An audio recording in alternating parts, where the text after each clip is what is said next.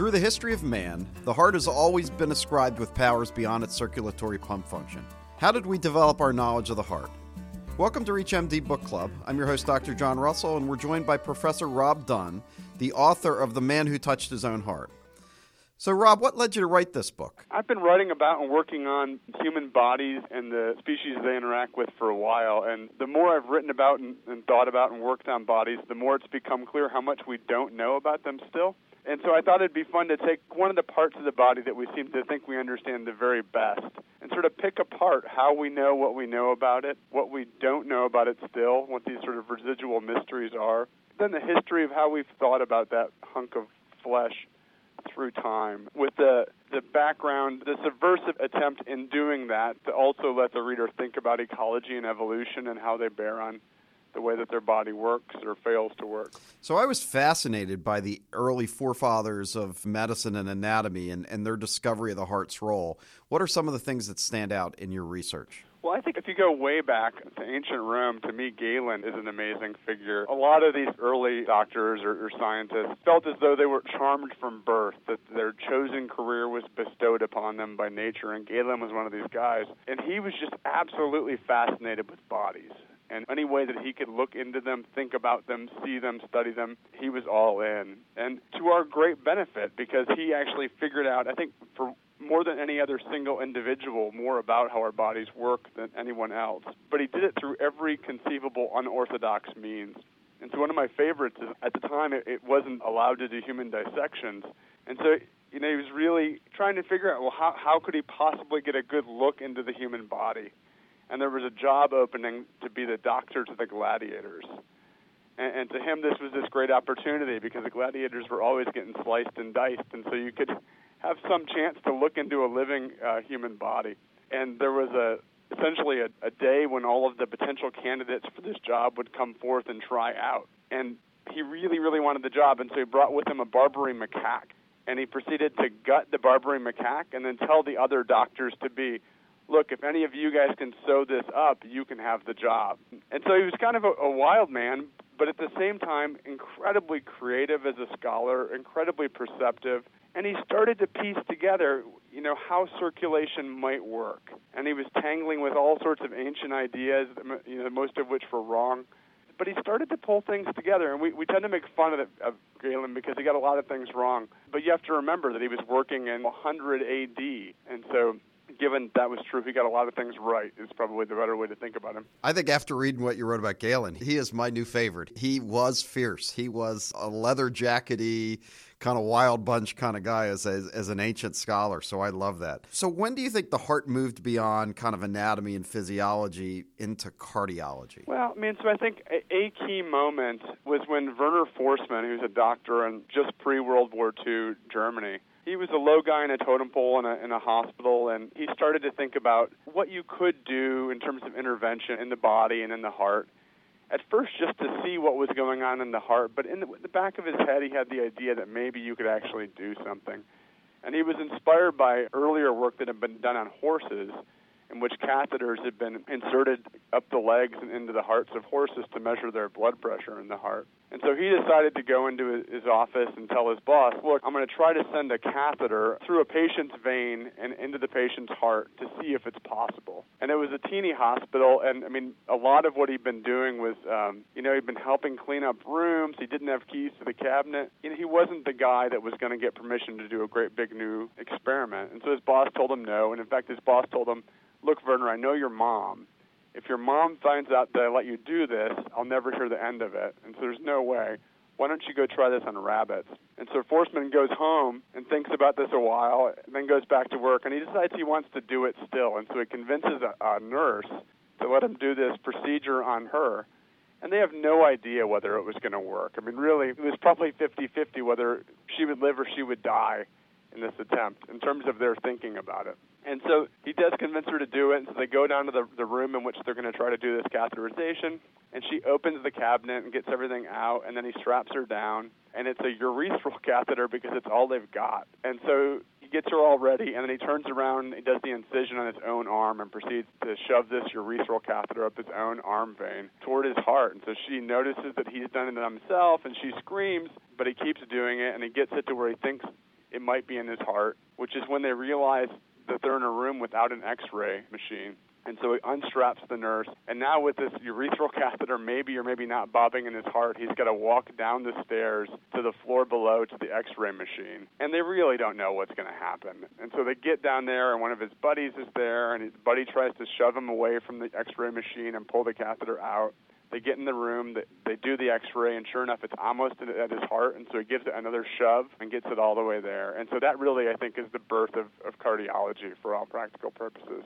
And so in a way, it's like Galen. I mean, it's the same sort of leather jacket medicine in some ways. So there's a lot of leather jacketedness at the root of what we do and don't know and do to the heart. And that's your title character. That's the man who touched his own heart, correct? He is, yeah. And he went on to become sort of marginalized relative to what he wanted to do. I mean, he wasn't able to build on that surgery. You know, he went on to be a successful doctor, but he imagined that he would do each and everything to follow up on what he had started, and he didn't have the chance that he might have, which is our loss, I think. And some other doctors then kind of figured out how to get dye into the coronary sinus. Yeah, and so, I mean, many things build on that moment, you know, and so you start with a urethral catheter, and then you get to where we are today, when you can do almost anything through the core same procedure. Cardiac surgery, where would you kind of ascribe, and I think the book opens with the stories of one of the first cardiac surgeries, correct? Yeah, I mean, to my mind, one of the very first happens in Chicago in the 1890s. And to me, it's really amazing that it takes that long, because if you look at something like brain surgery, I mean, the very first brain surgeries happened thousands of years ago.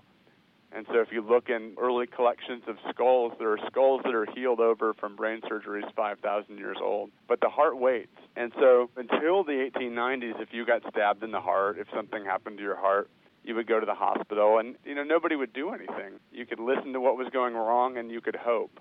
In the World's Fair in Chicago in 1893, there's a guy named James Cornish, and he's hanging out with his friends, and it's a super, super hot summer.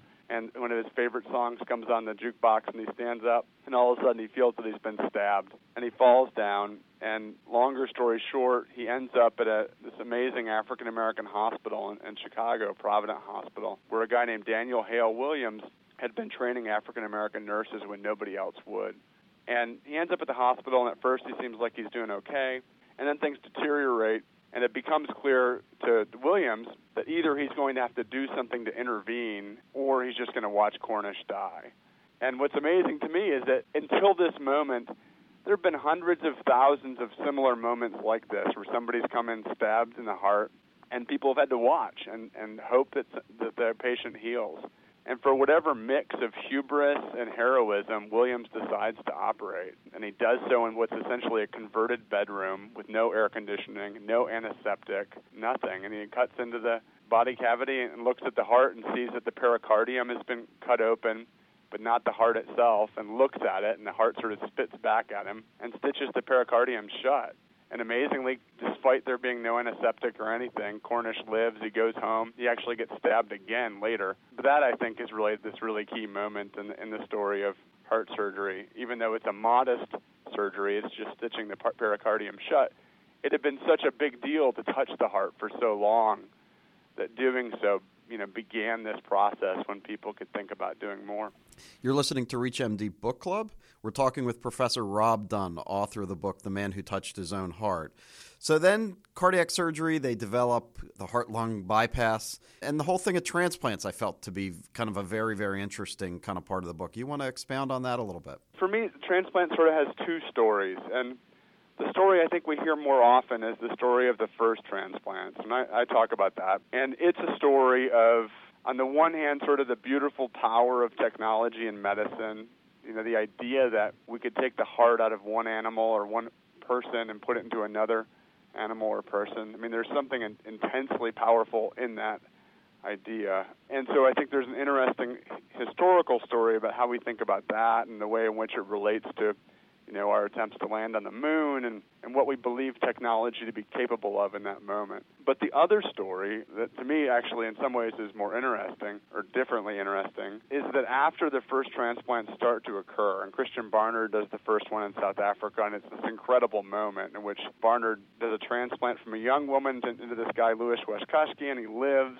And Lewis's wife thinks he's going to have the personality of a young girl, and he wakes up and he's just like himself. That's the moment we most often talk about. And Barnard goes on to be kind of like a celebrity, and he sleeps with movie stars, which his wife really didn't like. And he really didn't earn the right to be the first person to do a transplant. It seems really clear in your book that there were a lot of other people who did a lot more kind of upfront work.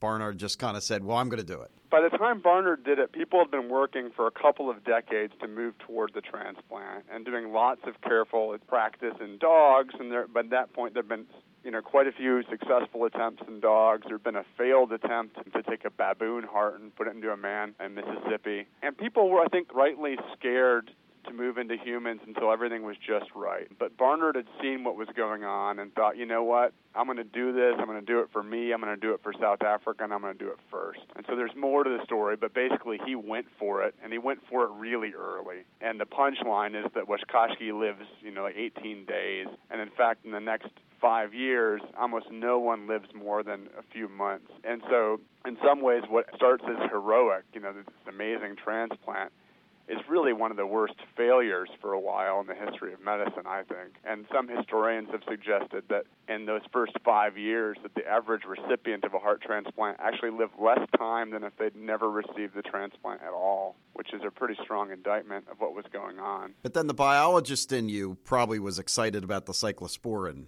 discovery, I would imagine. That's right. So I'm trained as an ecologist and evolutionary biologist. So as a human, the powerfulness of the story of moving a heart from one person into another, you can't but feel some awe and awesomeness in that.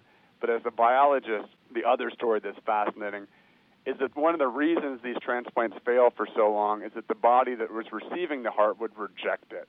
It was like a giant pathogen that had arrived somehow right in the middle of the chest. And so what allowed the heart transplants eventually to take off was sort of more careful procedures, but then also this drug, cyclosporine, that suppressed the immune system of the person receiving the heart transplant. Cyclosporine is still used. And so it was this sort of a miracle drug. And if you look at the number of heart transplants, very early on it goes up really fast, and then it stops.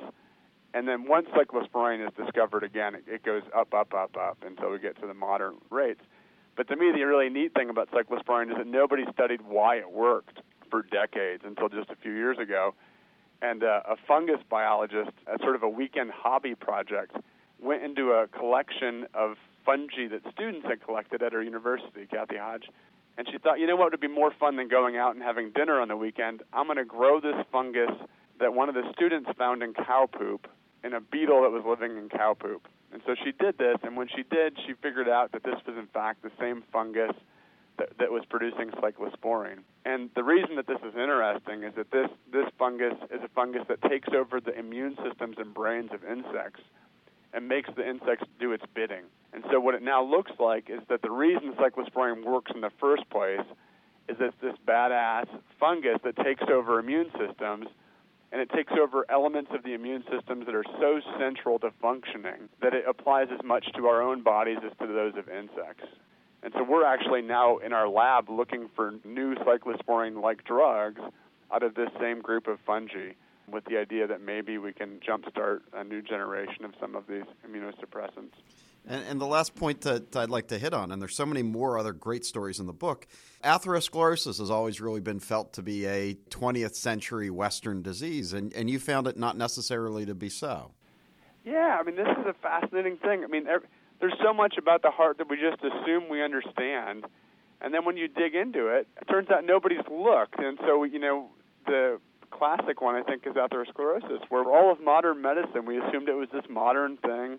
And we know that cholesterol is part of what modulates its severity, as does what's going on with the immune system. But we thought all that was really modern. But then sitting around in museums all around the world are mummies, and mummies that people have recently figured out that you can send them through a CAT scan just like a person, and then look at their atherosclerosis. And the first mummies anybody ever looked at were Egyptian mummies. And the thought was that you put Egyptian mummies through the CAT scan, and that they would have clean arteries, and it would be a measure of how bad our living had gotten relative to the good old days of pyramids. But when they did that, what they found was that no, in fact, the mummies had atherosclerosis at levels very similar to what we see in, white dudes in New Jersey. and so this is a problem, right? And so what people then first said was, well, the only people who got mummified in Egypt were the fancy people, and maybe they were eating bad food. It wasn't hot dogs, but it was early versions of hot dogs. And so it sort of sat like that in the literature for a while, and then somebody said, well, there are a whole bunch of other mummies in museums. Why don't we look at those too? And so folks did. And when they did, what they found was that essentially all the mummies of all the cultures they looked at, including hunter-gatherers, including people who mostly ate seals, including people doing small-scale agriculture, they all had atherosclerosis. And so this really, I think, changes how we think about this modern disease of humans. I mean, first of all, it tells us that it's not modern. Maybe the degree is modern, maybe its manifestations have some modern elements, but it's old. But the other fascinating thing is that we now know that chimps don't get it. And so what this does is it pinpoints for us the likelihood that atherosclerosis is human, but not modern. And so then it begs the question, what is different between our ancestors and those of chimps, and at what point does this start to turn up? And it looks as though it's really a change in our immune system that makes us have overreactive immune systems in very specific ways.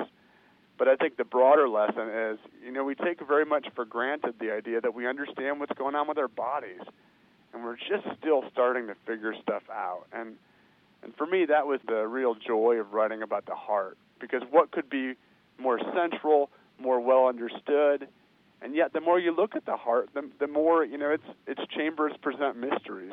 The book is The Man Who Touched His Own Heart, a great read. Professor Rob Dunn, thank you so much for being on the show. It's a great book for anyone to pick up and learn so many things that we don't know about the things we do every day in medicine. Thank you so much. Oh, Dr. Russell, thank you so much. Pleasure to be back. Have a great day. Take care. This is Dr. John Russell. You've been listening to ReachMD Book Club. To download this program or others in this series, please visit reachmd.com. Thanks again for listening.